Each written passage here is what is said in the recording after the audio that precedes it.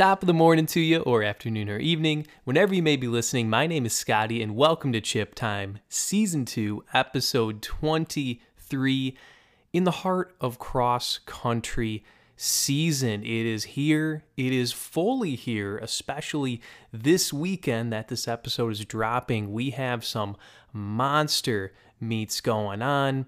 And go to thestridereport.com, check out everything we're writing, meet previews, meet reactions, so much to talk about.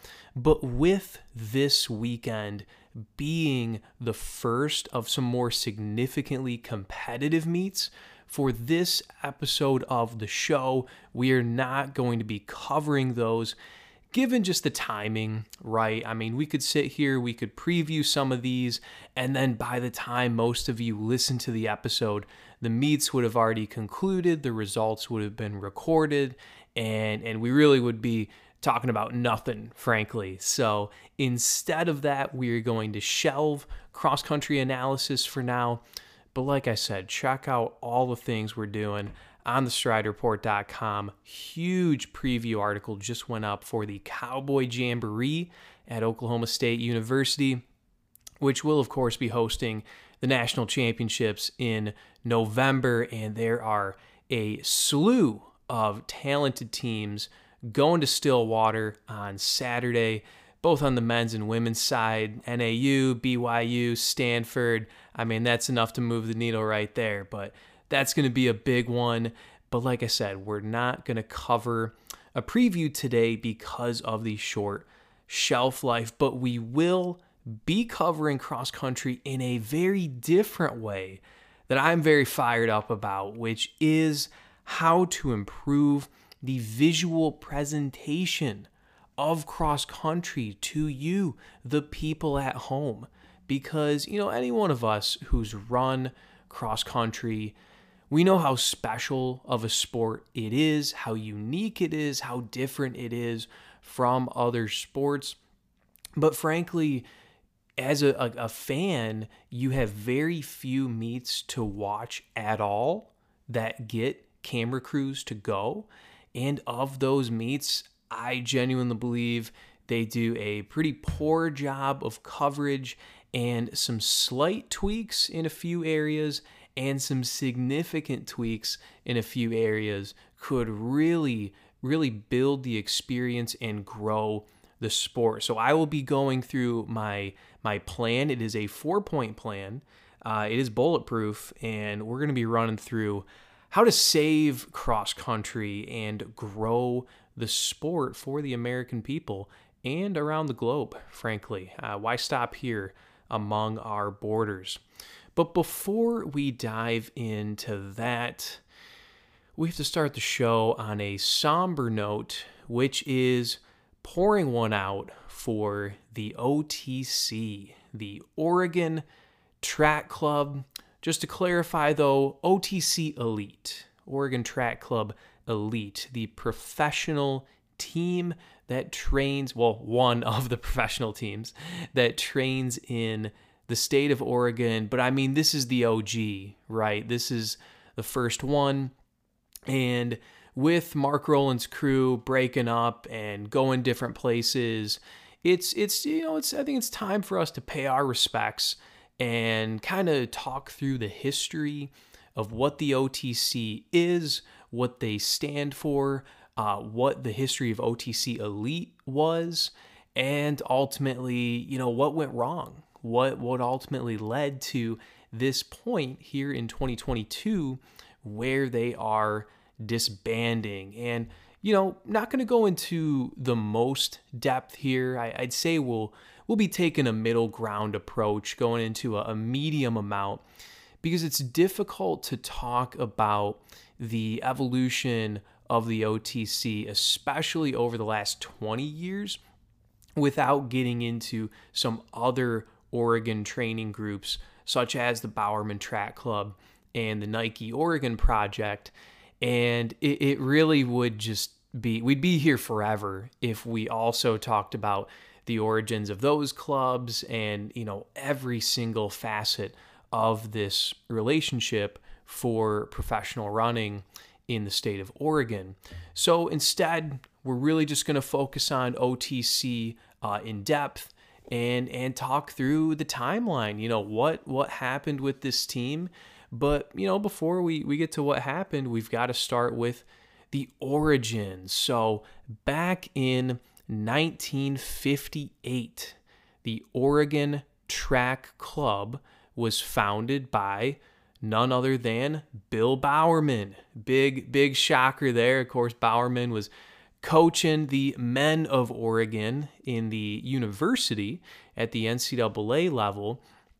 But the Oregon Track Club was really founded to integrate distance running into the community by supporting both local running in Eugene and having post-collegiate training groups for elite athletes. And the thing that's very different back in the 50s and 60s compared to now, we touched on this a little bit in the Steve Prefontaine episode, is that professional running was not really a thing yet. That's why I use the word post-collegiate, because if you wanted to be, at least in America, on an Olympic team, you had to have amateur status. And so because of that, Bowerman sort of created this club, this Oregon Track Club, so that you could at least have access to facilities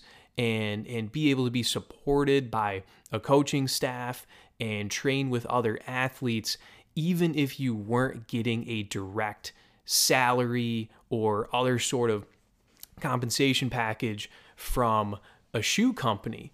And oh, by the way, if you paid attention to the Chip Time Book Club, you would understand that in the year 1958, Nike was not around yet, not even as Blue Ribbon Sports. This was around the time Phil Knight was actually running for Bill Bowerman.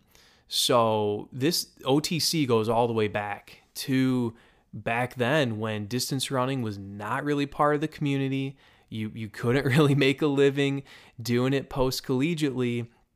And Bowerman saw an opportunity for the greater Eugene community to really start something that nowhere else was doing, which was to link that local and post-collegiate aspect. So that's where the Oregon Track Club was born.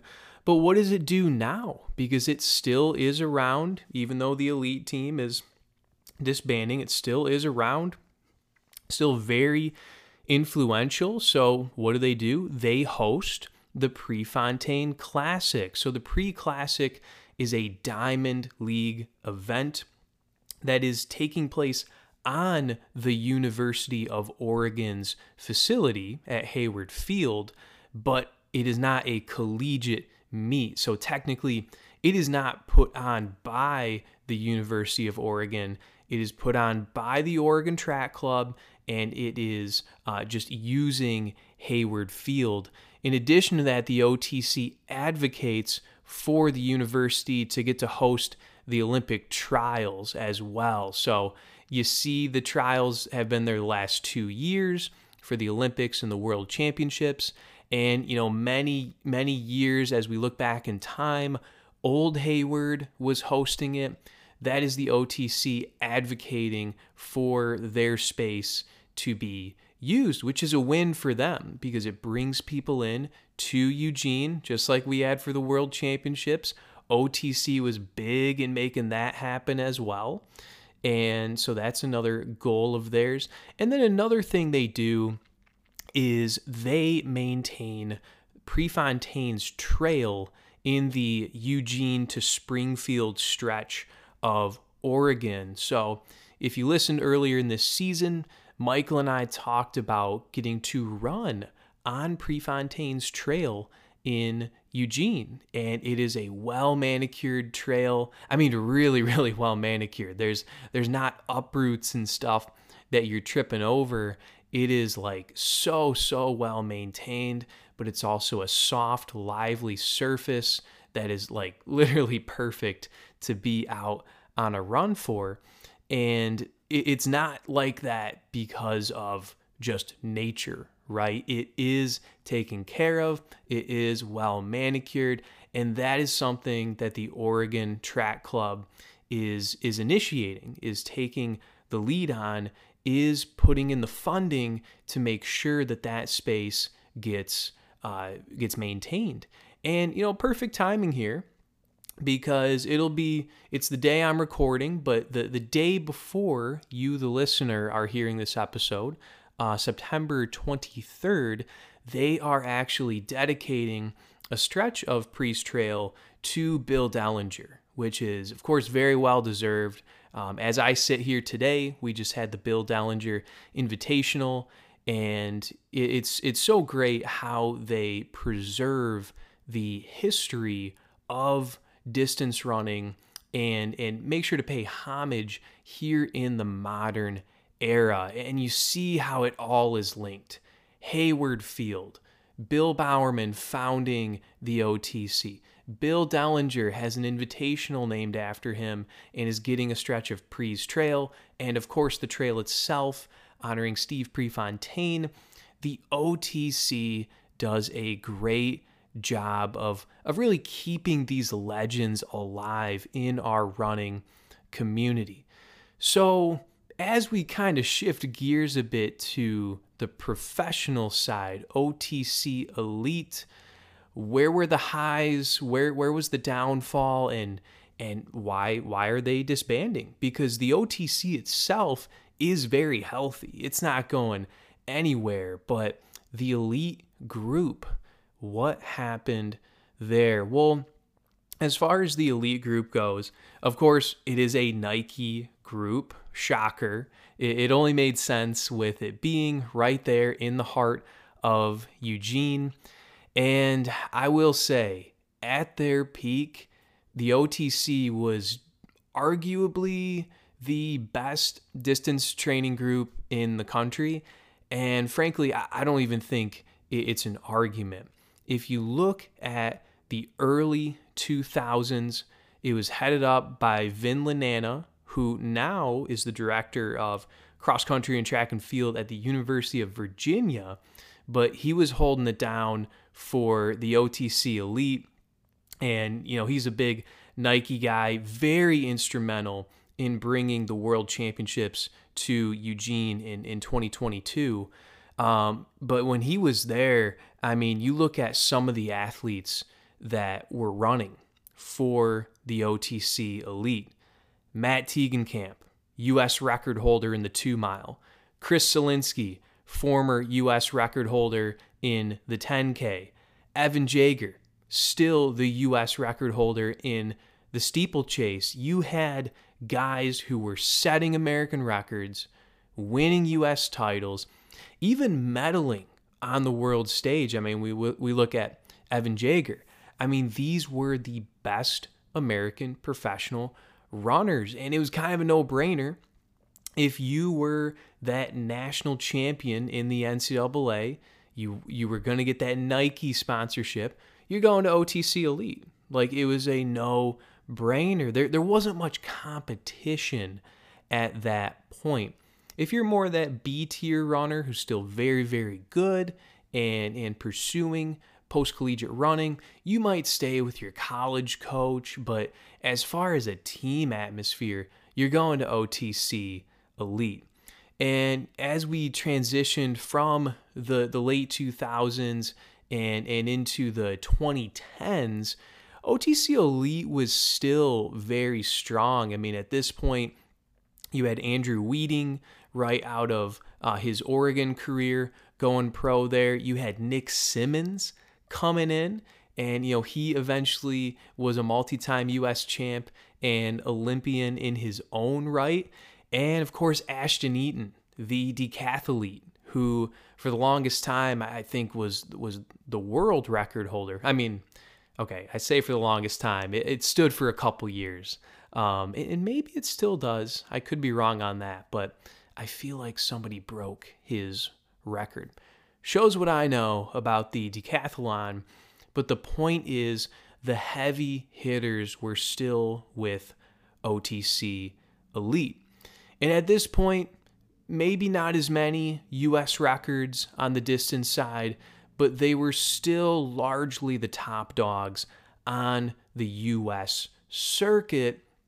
But it was around this time that there started to be a changing of the guard. And like I said at the beginning, we're not going to go through all the details as much as this story could really blow up. But what happened was there were two teams that started to rise to prominence at this time. And I'll share a little bit of the story. The Nike Oregon Project with Alberto Salazar and the Bowerman Track Club with Jerry Schumacher.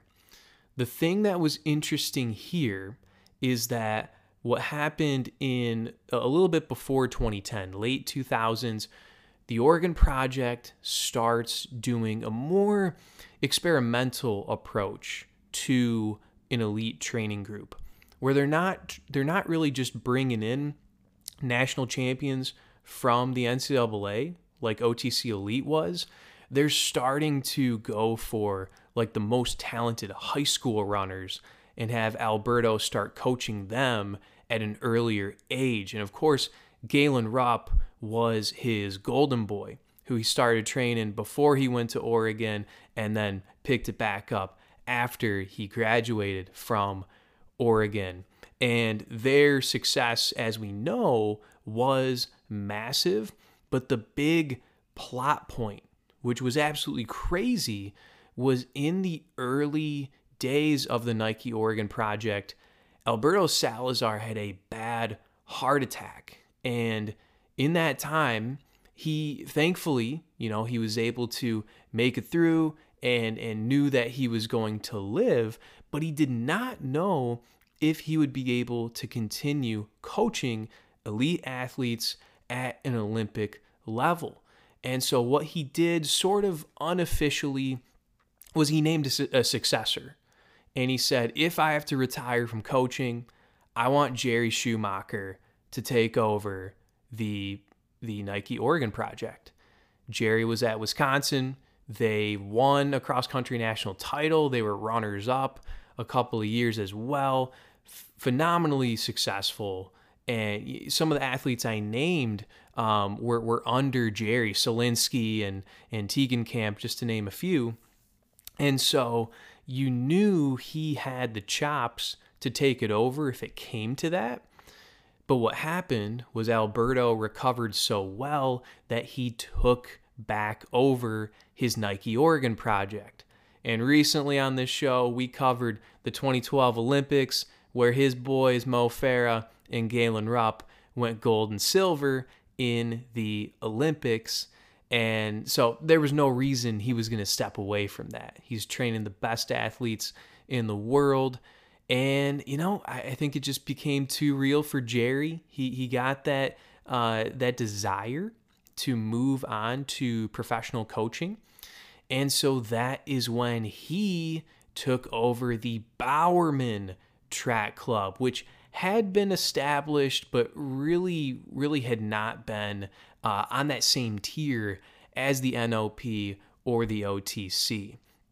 And so as we get closer to now, present day, the 2010 decade continues. Alberto and the Nike Oregon Project disband in 2019 with allegations, and we could spend a whole episode on that. But in this time, the Bowerman Track Club begins to be that Nike hub for those NCAA champs to go to. It's no longer the OTC Elite because some of Jerry's guys are crushing it out there. You got Mo Ahmed and Shalane Flanagan and Jordan Hasay and, a lot of the top tier American runners are with Bowerman now, and they want to train with each other.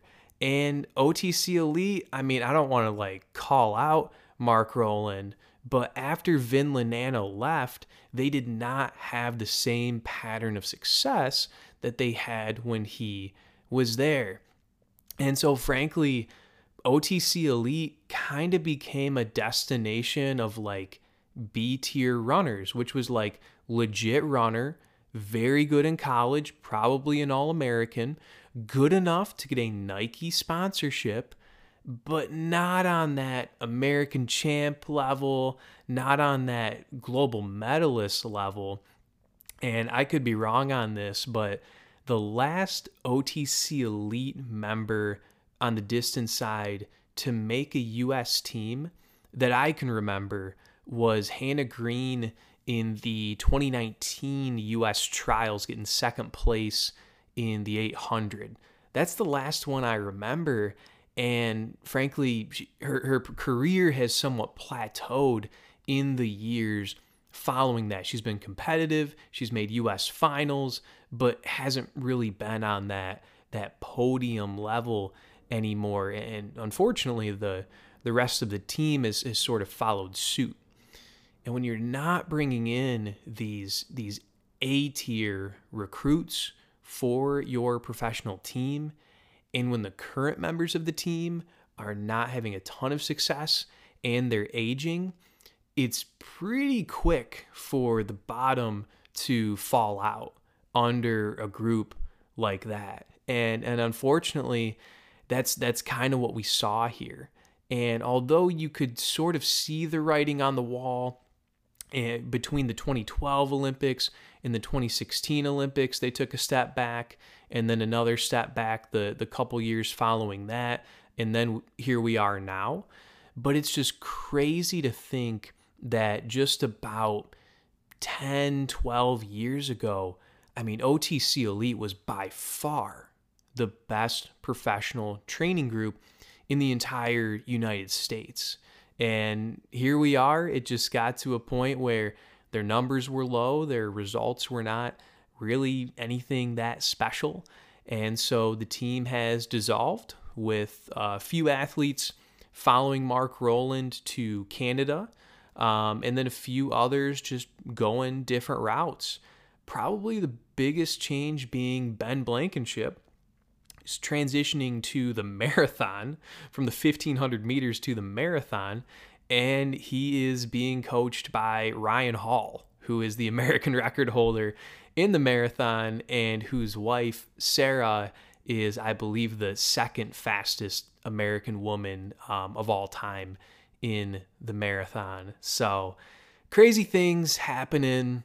I hate to say it's not shocking, but like I said, over the years, if you don't have sustained success and you're not bringing in top end talent, and the talent is going elsewhere for your own shoe company, that is kind of just what happens. But make no mistake, the peak years for OTC were really, really special. And so much so that there's one particular race, you probably can already guess it, that to me stands above the rest for OTC just flexing on everybody else in America. I believe it was in 2010. I could be wrong. Like I said, I'm just giving it away here, but I think we're going to need to do a Chip Time Classic of said race, because it was one of the craziest things that has ever happened. I mean, not only that, but it would never happen today. And I'm already getting excited about it, but we will have to do a Chip Time Classic, a full race analysis and recap of a classic race, that particular one, in the near future, whether it is next episode or a couple more to follow.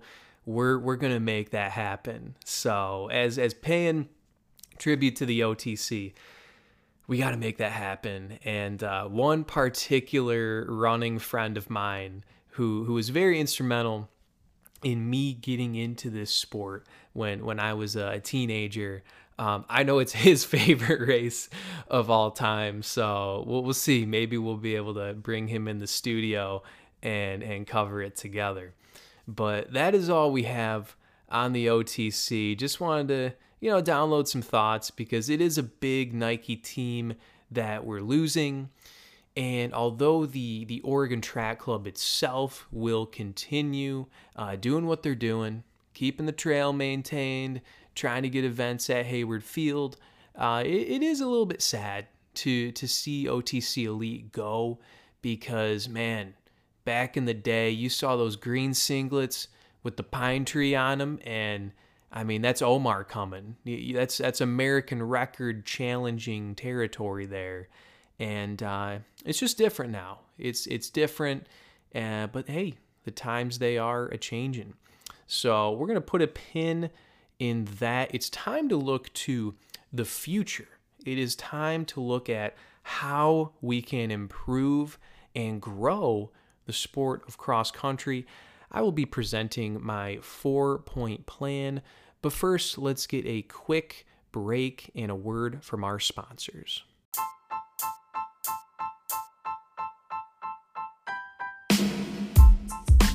This episode of Chip Time is sponsored by the Amino Company. Physical and mental fatigue is often the biggest barrier to success in any activity involving strength, endurance, and mental focus. Achieving your body's peak muscle response is crucial for maximum athletic performance. The Amino Company offers a 100% science-backed essential amino acid formula called Perform. It helps you build endurance and prepares you for harder training sessions, runs, and workouts. This is especially crucial when training for your favorite race event. Perform has been shown to improve muscle performance, reduce fatigue, and increase the benefits from workouts. It's keto-friendly, soy-free, vegan, gluten-free, and GMO-free. Perform is formulated to minimize muscle breakdown during exercise and maximize muscle growth after exercise. You can check out all their science by visiting aminoco.com/chiptime. Once again, that is aminoco.com/chiptime. Now, back to the show. All right, people, it is that time. It is time to save the sport of cross country. Like I said at the very top of the show, anyone who's run cross country, you know there's magic in the air. There's something so different about it. The fact that when you are on the bus going to a cross country meet, you don't even know the environment you're competing in yet. Every course is different.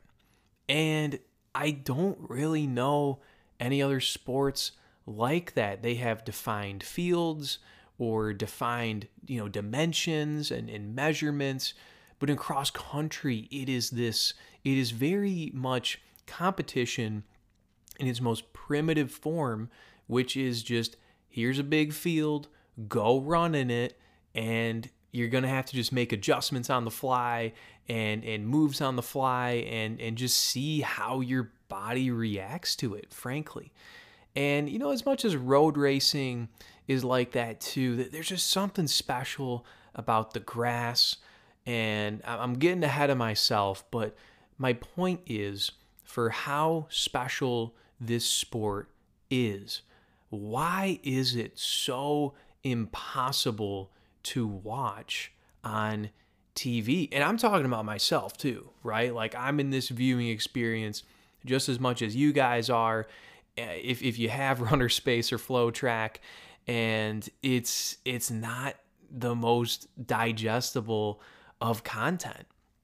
And so I decided to really just slow down, take my time with this, and think, what would I want to see and want to hear as someone who is a diehard fan of the sport?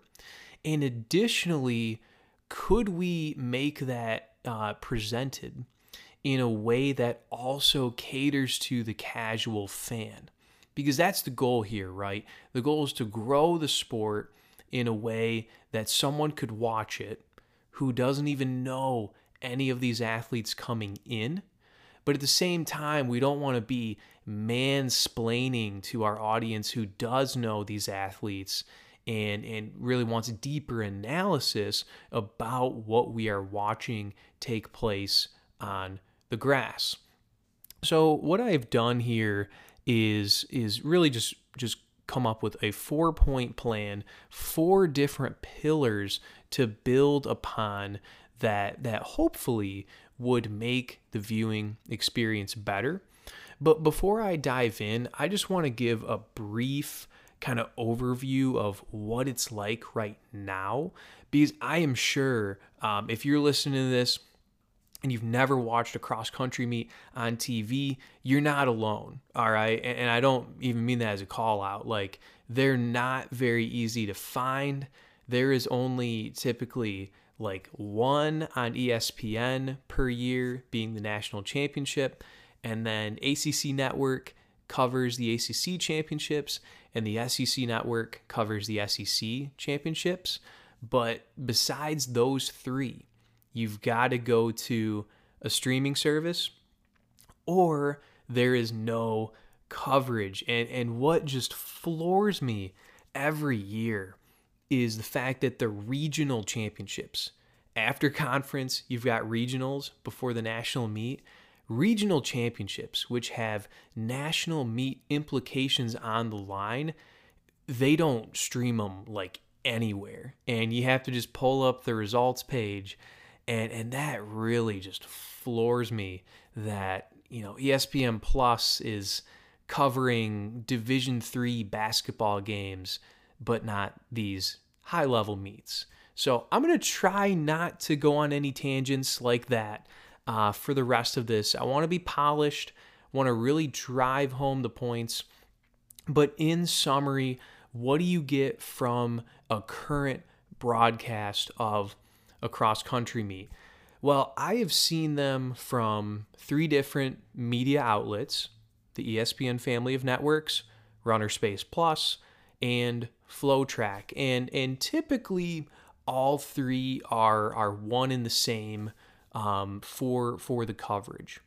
What you get at first is sort of a pre-meet show where for about 10 or 15 minutes, they will show you the course.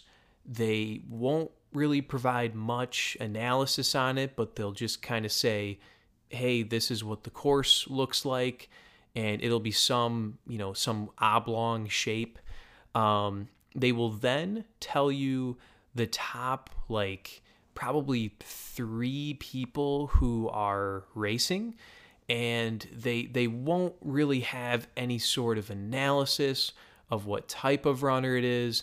They'll just say, hey, this person is the highest finisher from last year's national meet, right? Like, it's literally as surface level as it could be.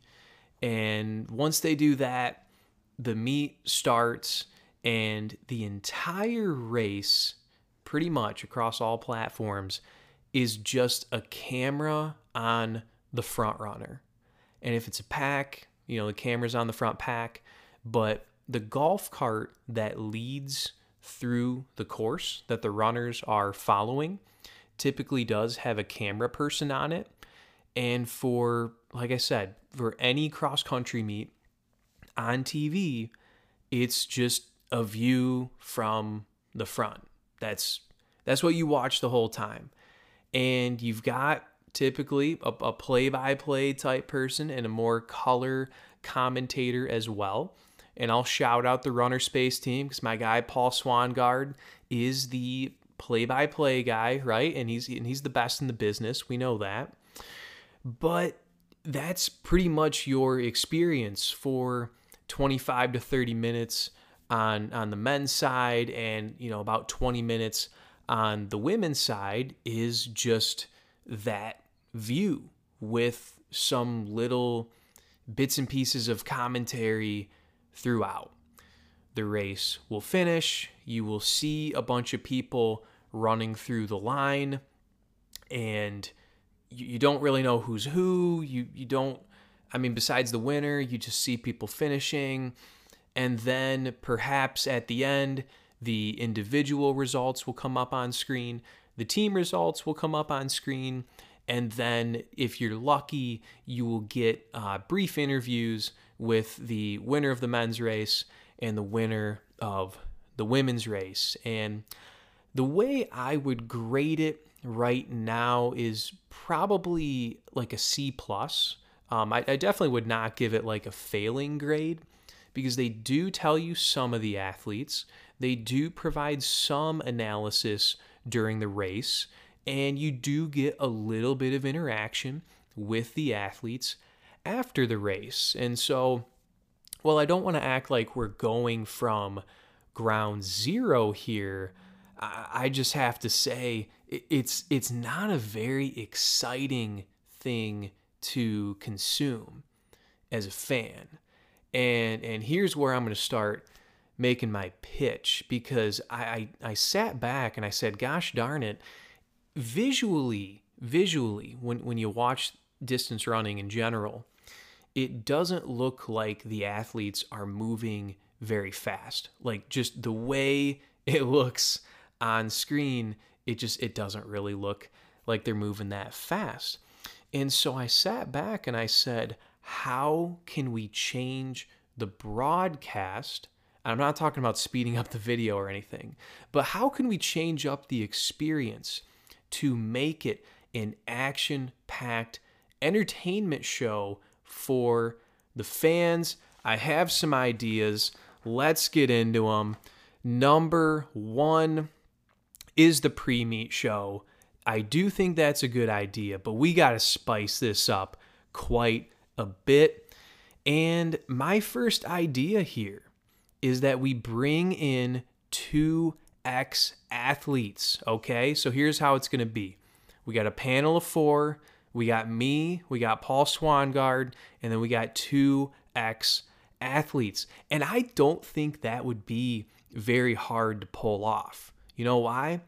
Because there is no professional cross country in the United States. You're either running on the track circuit or you're running in the road races. And many of these professional athletes, they adored their time in cross country and they miss it. And I think they would be chomping at the bit to hop on a set and talk about the current landscape. And let's say it's the Nutty-Combe Invitational in Wisconsin, and we bring on Morgan McDonald and Alicia Monson, some Wisconsin alumni who were national champions. And they know the course better than anyone. They would be excited to talk about it because they, I'm sure, miss cross country. I've definitely heard Morgan on the Coffee Club say that he misses cross country. And so when you're previewing the course, you're getting analysis from the people who have competed there. And so it goes beyond just, oh, there's a hill here, or it's, 2 3K loops and a 2K loop. Like, they're telling you, this is when moves are made. This is when I break out from the pack. This is when I really put the hammer down on the pace. And so it goes beyond just reminiscing on their own experience, but also it gives you, the fan, something to look for. You feel like you're there. You feel like you understand more of what is about to happen versus just people running in a mass of, of bodies, essentially. So I think bringing them in would be huge. And it could be, there are so many athletes to choose from that I really think it would be hard to not find someone available to cover it. So, besides fall marathoners, there would be a lot of people who would love to cover that, I'm sure. So in addition to the course, I want to cover in the pre-meet show the top 3 men and the top 3 women. And maybe each person on the panel picks a sleeper as well. But I would want it to go beyond just, hey, this person has had good results in the past. I would require and I sound like such a dictator here, but maybe I'm not even up there, but I'm just the director of operations. But what I would want is for people to do some homework. Where has this person been successful? How have they been running lately? What can we expect from them? What's kind of a fun fact for them that we can just enjoy and hold on to and laugh about? And frankly, who's their rival in this race? Who are they going up against? And make it more than just, hey, these are some fast runners. Let's get deeper there. A sleeper athlete would be fun as well, because it's not going to be someone who you would expect to be in the front of the pack, but someone who you feel like is ready to pop off. Teams as well, I think covering the top 3 teams on the men's and women's side would be important. It shows the casual fan when they see singlets on the screen, these are the teams that we're expecting to be in the front. And, if it's one we didn't mention, then it's a team that's sort of making a resurgence, like we saw with the trio from UCLA and the Dellinger invite earlier today. Sean Brosnan had those boys up there. It was cool to see, right up there with the Oregon Ducks and the Portland Pilots. And after you kind of go through this preview stage, I would want the panel to make some picks. I mean, it just makes it more fun to watch any sporting event when you have made a pick for who you think is going to win. It's just more fun. It just frankly is more fun. So it'd be cool to see the panel do that, and it just makes the race more exciting as the events unfold to see how close things end up being compared to what the preview is. So my goal with that first pillar of changing the sport is to make it simple enough for new fans, where we're not talking about anything crazy, but we are giving enough information to excite the current fans and to provide insight for the casual fans as to what is going to transpire on the grass. Number 2 is during the race. Okay, this needs to change quite a bit in my opinion. Currently what you have is 20 to 30 minutes of uninterrupted coverage, which it should be. I'm not saying to interrupt it, but it's just the camera on the front of the pack the whole time. And so what I would want to have is you have your primary play-by-play and color commentator, but in addition to that, I would assign 4 to 5 individuals who are color commentators for the action in the middle of the race. Because this is cross country, where 5 runners are scored to compile your full team's score. And the way it's on TV right now is, we'll use the Dellinger example from today. You see UCLA with 3 guys in the top 10. I think it was something around there. And you're thinking, dang, they crushed it. They were probably second to Oregon. But then you see the score, and they finish behind Portland, and you're like, well, what happened? They had guys up there. And it's because they didn't really explain what was happening in the middle of the race. And so what I would want, similar to a Formula One experience, where they're throwing it to the pits and they've got other people covering the middle of the race, people getting in the points in the top 10. I want to be able to throw it to my color analyst who's covering the Notre Dame women. And they can say, yep, we knew this runner. We'll say Katie Thronson transferred from Tennessee. We know she is the X factor to be the Notre Dame's 3rd scorer after Olivia Markovic and Maddie Denner, and she's holding it in the top 25. This is huge for the Irish. This is going to be a big boost for their team score. They're exceeding expectations today. So we'll see in the last 2 kilometers of this race if they'll be able to upset Colorado.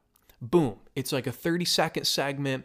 you're covering it in real time, and it gives the audience something else to pay attention to besides just the fact that, oh, look, Taylor Rowe is still winning the race. Caitlin Toohey is still winning the race. Let's get some action, because some of these invitationals have over 250 runners. And so to only really be talking about the front 3 or 5 is missing the essence of what makes this sport so cool. So in addition to that, this is a part that my experience, my skills are very limited in, but I believe it's possible. In addition to the front camera on the golf cart that's covering the lead runner, I am wondering if there would be a way for us to get some drone cameras covering certain zones. So I'm not saying we would have a drone flying the entire length of the course, and I'm not saying we would have drones low enough that it would be around fans and around runners, but I'm curious if you got a couple people to operate drones, if you could go to different angles where you've got the front runner, but then you get some of the action in the middle on film. And as a backup to this, I've seen this done. You pay a bunch of you get a bunch of volunteers to use stationary cameras at certain twists and turns on the course. And so you're able to go to different angles and see all of the action unfolding in addition to just the front. I think that would be huge. And the last piece that I think would make it a really entertaining viewing experience is, in addition to those field reporters, like I said, who are covering the action in the middle, I think if we were able to sprinkle in 2 or 3 little fun, I would say side videos, where the analyst is interviewing the athlete the day before, and we do a side-by-side where, let's say we're talking about the Villanova women, and the story that the analyst is talking about is that Lydia Oliver, 2019 All-American, we're wondering if she's going to be able to get back to that form, and she's having a great race. We're 3K into it. She's in the top 15. She's competing. This is huge for Gina Procaccio's team. And you know what? I was able to catch up with Olivia for 45 seconds yesterday, and let's take a listen into her preparation going into this race. Boom. You split the screen. You've got the race on your left side of your screen. You've got the drone coverage following Lydia Oliver in real time. And then on the right side, you've got this just 45-second quick interview. Maybe it's shot on an iPhone or something, but it's just joking around with her, hearing about her race prep, and hearing about just her thoughts regarding the season as a whole. It's short and sweet. It's only about a minute or so. I'm only thinking about sprinkling in 2 or 3 of these the whole time. But if we look at this holistically for the bulk of the race, what you're getting is coverage of the front and the leaders. You're getting coverage of the team score. You're getting to know more of the athletes and how they're performing besides just the front runners.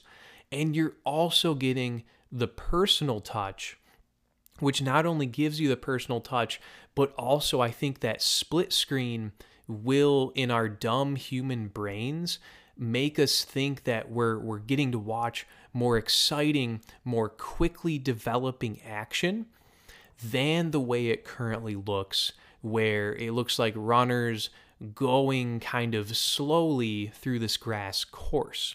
So that's a little mind game there. That's a little trick. But I think if we're able to sprinkle that in, maybe twice on the women's race and 3 times on the men's race, where you go split screen, And in addition to that, you have a couple more check-ins with these color analysts who are covering the action in the middle. It's going to make for a 20 to 30 minute presentation that feels like it goes by way quicker than it is right now. Right now, very dragged out, are we on the last kilometer yet? And instead, you're going to be like, whoa, like cross country is sick. Like there is action developing every kilometer. And every kilometer is only, 2.5 to 3-ish minutes, 2.5 to 3.5 minutes, depending on men's or women's side. And so, I mean, I think that would make it just so much more lively as a viewer. In addition to this, gosh darn it, I'm going long here. So I'm going to try and wrap it up here a little quicker with the last couple points. The third one is the finish of the race. We need commentators in place who understand the results in real time. So from a broadcast standpoint, it's fine how it is right now. Just park a camera on the final stretch. You see everyone finishing. But as official results come in, and we'll use last year's national meet as an example, the Notre Dame women finished 5th place and had no business finishing that high. Nobody expected it. I think they finished 5th in the ACC that year.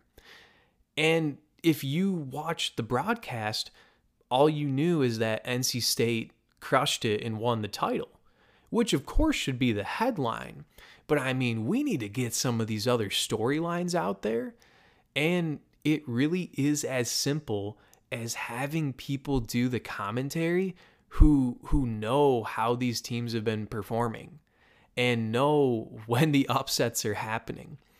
But I hate to say it, as harsh as this sounds, currently the people doing most of the commentary, at least on the ESPN side, are people who just read what the rankings are.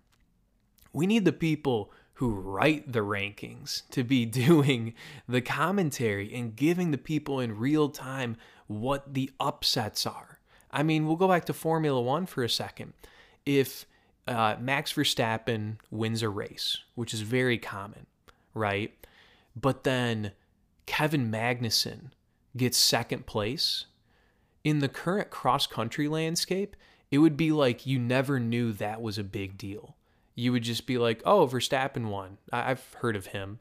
But they never cover anything after that. We got to step that up big time. And then the last thing I think would be after the race, you revisit the predictions you made with your panel. You bring back on the ex-athletes. You get their reactions. And you kind of cover like, hey, when did you guys think the biggest move was made from a team perspective? Maybe it's the 5th runner moving up or another team's 5th runner dropping off. That was a big swing that we weren't able to see during the broadcast. And so you're getting other angles, other storylines, just so much more to the depth of the experience.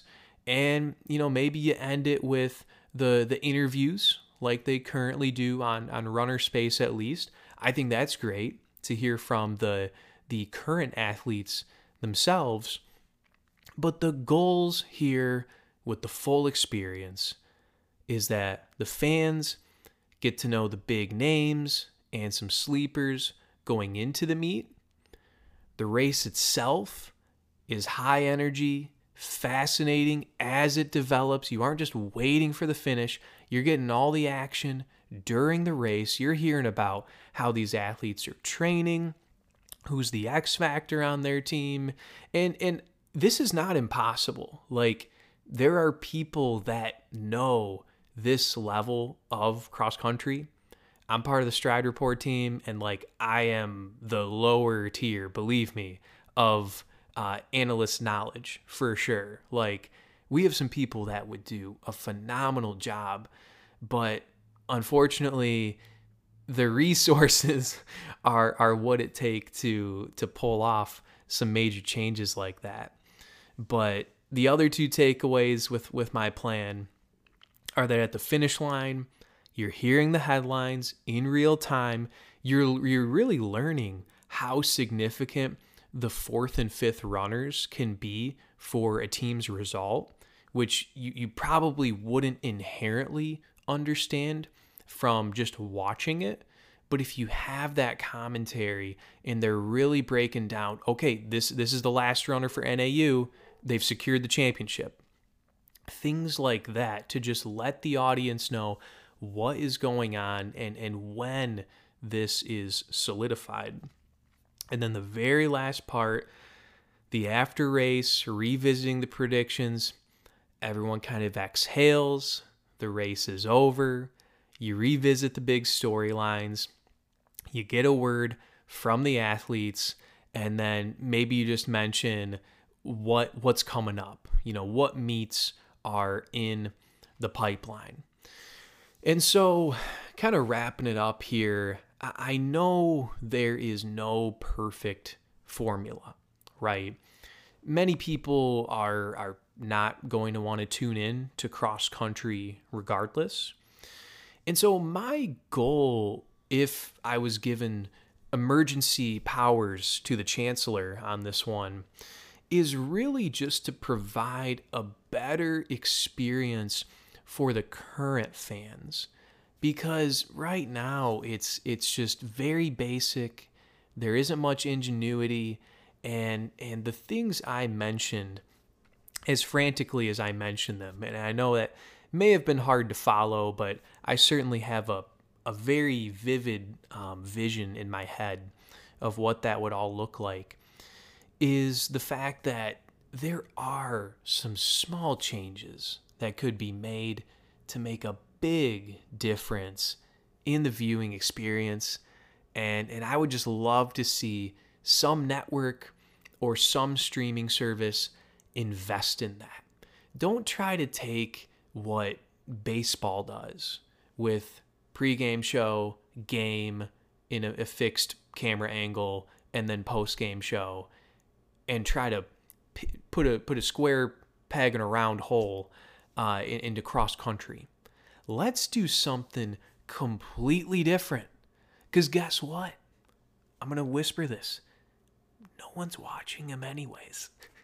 No one's watching these meets anyways. So let's do something crazy.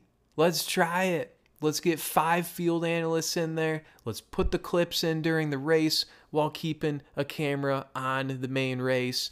Let's have ex-athletes in the pregame and postgame analysis. Let's talk about the course. Let's talk about the teams. Let's talk about the X factors and what makes the lineups thrive and what makes some lineups fade in big races. And let's give this sport the recognition and just level of attention that it deserves. I feel like I'm running for some sort of office right now, but if there is some sort of way to make these things happen, I would love to do it. But as we wrap up our show here, the first thing I must say is, I say it every time, but if you would like to contact the show, hit us up, chiptimepod@gmail.com, chiptimepod@gmail.com.